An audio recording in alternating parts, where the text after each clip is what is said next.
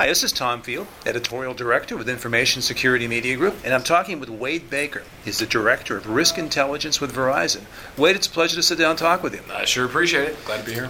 So we have a view of data breaches this week from Verizon. That's a good word for it. Explain what the view is as opposed to the annual Verizon data breach report. Sure. So if you've been following the data breach report over the last several years, you'll know that it's growing in size as we try to collaborate with more organizations. They bring in their caseloads, and we merge all of these things together. And a report that started out with just Verizon at about 100 cases per year is now 750 plus last year, and it'll be 850 plus this year. So it's growing, and it's getting bigger. And what we wanted to do was give people a little glimpse of view into the data of what they might be expecting from Verizon's perspective, right? If we did 90 confirmed data breaches in 2011, like I mentioned a minute ago, the whole report will cover 855, I believe is the answer. So we're talking Verizon contributed about 1/10 of the full picture. So we're publishing a view into that picture of just our caseload. And again, it's just because people have asked us this, the longer we get into 2012, the farther back 2011 is, and so we think we can learn some things from just Verizon's 90 cases, and that's what we've put out there. So it's an appetizer, but the data might not be very appetizing. I like that a lot. What are the trends that you're seeing in this view? Yep. So a lot of the ones that we show some trend graphs in there from several years ago forward, and you can see these trends as they're developing. Continued growing proportion of external attacks. When we first published our data 5 years ago, that was probably one of the ones that got everybody riled up. We published about an 80-20 split between external attacks and internal, and then it was 80% external, which there's sort of this mantra in security about 80% of all security incidents are insiders. And we've really never found anything close to that. So that trend has continued, but this year it's 92% external. So it's even a growing margin over the past several years, and it kind of just keeps doing that. So that's one of the trends. I think that syncs if you think about the threats that were top of mind for everyone in 2011 and even 2010 were things like your nation-state advanced persistent threats, some people call them, the hacktivism and all of those things, organized criminal groups, depending on what kind of business you are, but all of those are external threats, right? And that's not to say insiders don't do anything, but there's just more external people than insiders in your organization. So that's a trend. On the threat action side, we talked about threat agents, and we usually do a lot about actions as well and what methods they use. Again, we see a growing sort of dominance of hacking and malware used in combination. And it really depends on what kind of business you are. In the main report, we're going to do some splitting up of, say, smaller organizations versus larger. And trends are very different depending on what you're looking at. But by and large, if you look at the entire data set, hacking in through some way, installing malware to grab credentials or backdoors or all of those kinds of things. I mean, data breaches are very commonly, those are both in the 80-90% range. And some of the other things, social engineering and misuse, and that adds to it, but they're almost support roles, if you want to look at it that way. So it really is everything behind the headlines we read in 2011. That you will see a lot of those things. And I think that's something interesting. It's not so much in this view, because we really wanted to wait until we could show the whole picture. But everybody knows about themes like hacktivism, and that was a very prominent theme in 2011, and it was probably one of the larger changes in terms of hacktivism used to be about making people's websites and putting funny messages on them to show that you, haha, got you. But it got a little bit nastier in 2011 with a data breach being a way to embarrass a company and protest against them. So one of the interesting things you'll find, again, not in this particular view, we don't hit it as much, but later on, is that we put some numbers behind that. I mean, there was all kinds of discussion and stories and things, but really, what proportion of the whole picture does that represent, and what kind of damages are we talking about due to that kind of activity is something we study in detail in the main report. Have you started looking at an industry breakdown yet? Again, not in this report, and this is one of those things that's just quite frankly difficult to decide what to do, right? The breach report is already 70, 80 pages as it stands now just to get through all the main stuff. And if we started breaking it up into all the industries, nobody would want to read it anymore. But so what we have done is, again, contrast small and large organizations. Occasionally we do say, hey, this seems to affect retail and hospitality type organizations. This is a little more financial and manufacturing. And we show data loss, for instance, according to industries, which industries seem to be losing the most data.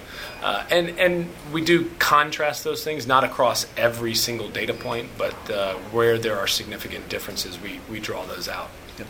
Are you looking at the toll of some of these breaches in terms of finances and reputational loss or any of the other metrics that we look at? As best we can. So the best measurement that we have of the toll is just the amount of data stolen. I know that's not the perfect measure of consequences by a long shot, but we can tell how much data was stolen, and I think that's at least an indicator of the overall losses. But then also, we did add an impact section, in the full report, not in this glimpse. But it's more anecdotal.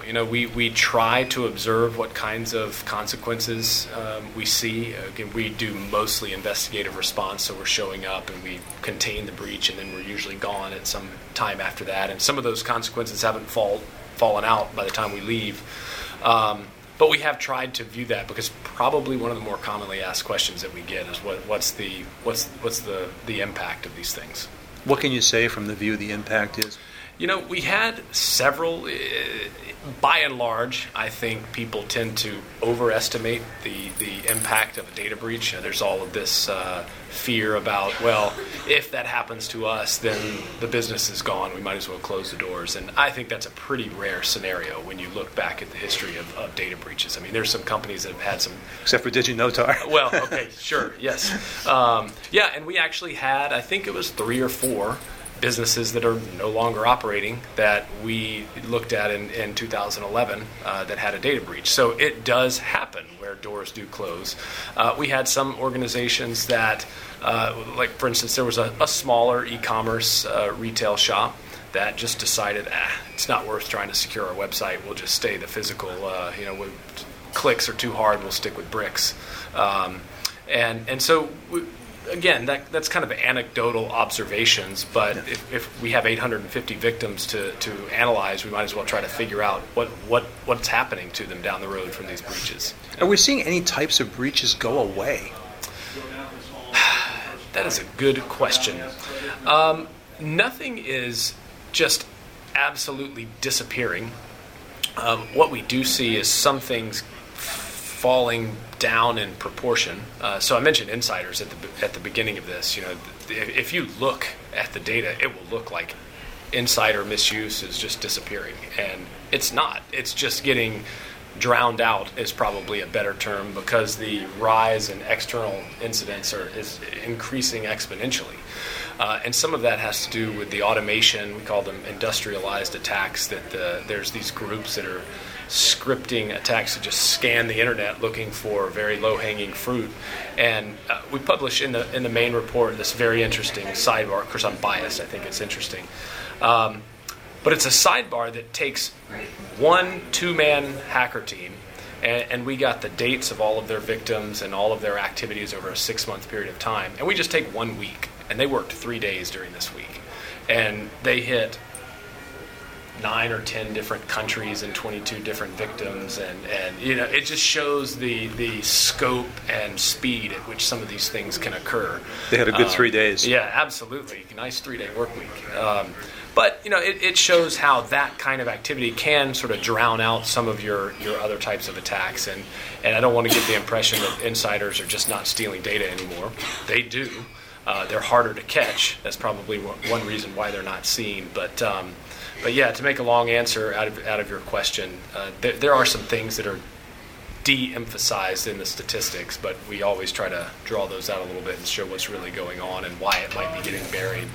Are you taking a look, in the View at least, at some effective security techniques and technologies? Absolutely. So I don't know if you might remember, I think it was in 2009, we did this supplemental report. And Right. in that supplemental report, we took the top 15 threat actions, and for each one we gave a description, and we gave some commonalities and all of these things. We gave some indicators, and we gave some mitigators, ways to prevent those things from happening. And we kind of revisit that again this time. So we take the top attacks that we saw in 2011, and we tried to give very specific ways that a company might detect that attack was taking place or had occurred on their networks or in their systems, and then ways that they can prevent it from happening. So we do try to get a little more prescriptive, in hopes that it'll help, right? Because a lot of times we give a broader, more general recommendation, and we're really trying to say, hey, there's 10 different ways that you might be able to prevent this from happening. We're not saying you have to do all 10. Take your pick. You're really trying to break this chain of events that mostly comprises a data breach, and whatever is your most efficient and effective route to get there, take it. Give me an example of a particular breach that you might offer some prescriptive advice on. Yeah, so we have a scenario in the methodology section just showing how our Verus framework works. It's the way we classify breaches. And, on average, I think we see about 3 what we call threat actions involved in a breach, which doesn't mean there's 3 just very small level steps, but 3 sort of main phases. But a lot of times, let's just take a scenario where there's a phishing email. This one's pretty common, right, in the media. Phishing email, you need to get somebody to click on it, and then that thing's going to install some malware on a desktop, and then the malware on the desktop is going to open up a back door, and then the bad guy is going to come in the back door and do something else, and they're going to scan the internal network, and they're going to move and find a file server that has some intellectual property, and then they're going to take it. So there's all these little places in there. And if you break that down into those discrete events, you see, well, maybe some training and awareness could help keep that insider from clicking, or we could do something to filter it from ever getting there. That doesn't always work. We had one case where a user went into a spam filter and clicked on something that had been marked as spam and started the breach. So can't always fix that kind of thing. But and then let's just pretend they click on it. You could also have something that could keep that malware from being installed on the desktop, some type of file integrity monitoring or something that says, nope, that's not allowed to run on this system, sorry. If it does get installed, then you can, most backdoors beacon out to say, hey, I'm live and listening. If you could see that outbound traffic, that's another thing that you could detect and possibly put something in place to stop. You could stop the inbound traffic of the attacker coming back in through the back door. The scan of the internal network, if we had better segmentation in our networks and didn't just have these big open flat networks internally, they'd have a harder time finding those file servers that have the intellectual property. So, when you study these things, it's hard to point to, well, that's the one reason why this breach occurred. It's usually these series of things, and sometimes it's a combination of poor security decisions. Sometimes it's our intelligent adversaries. It's often a mixture of both, but it certainly get the sense that there's multiple ways that this thing could be stopped at some point during that. Wade, how can people get hold of this view or learn more about it? So I would check the securityblog.verizonbusiness.com, and there's a post right up there at the beginning, and there's a link there. You can download the report. And when do you expect that the full data breach report will come out? It's I don't think we have an exact date, but it's sooner rather than later. I mean, it'll be in the springtime here, and you'll be hearing about it, I think, before most people expect. Now, we're here at the RSA conference, and Yeah. probably the main topic of the whole event is mobile. How much of a concern is mobile to you, looking at data breach trends going forward? Yeah, we look at this topic every year, and we are not seeing a lot of mobile devices that are involved in data breaches. We kind of expect it to start edging up, but we're just not seeing it yet. And I think the main threats, the most common threats against mobile devices are loss and physical theft. And you're not likely to call us to do forensics in a case like that. So I think that has something to do with it. But I also think as we begin to use them for more financial transactions and they have more of our data and our mobile device becomes less of a thing just we talk on and maybe get some email to where it's really storing data and being a platform for all the other things that we do, I can't help but think that the attacks are going to start going there as well. Wade, thanks for your time and your insight today. Sure thing. Appreciate it.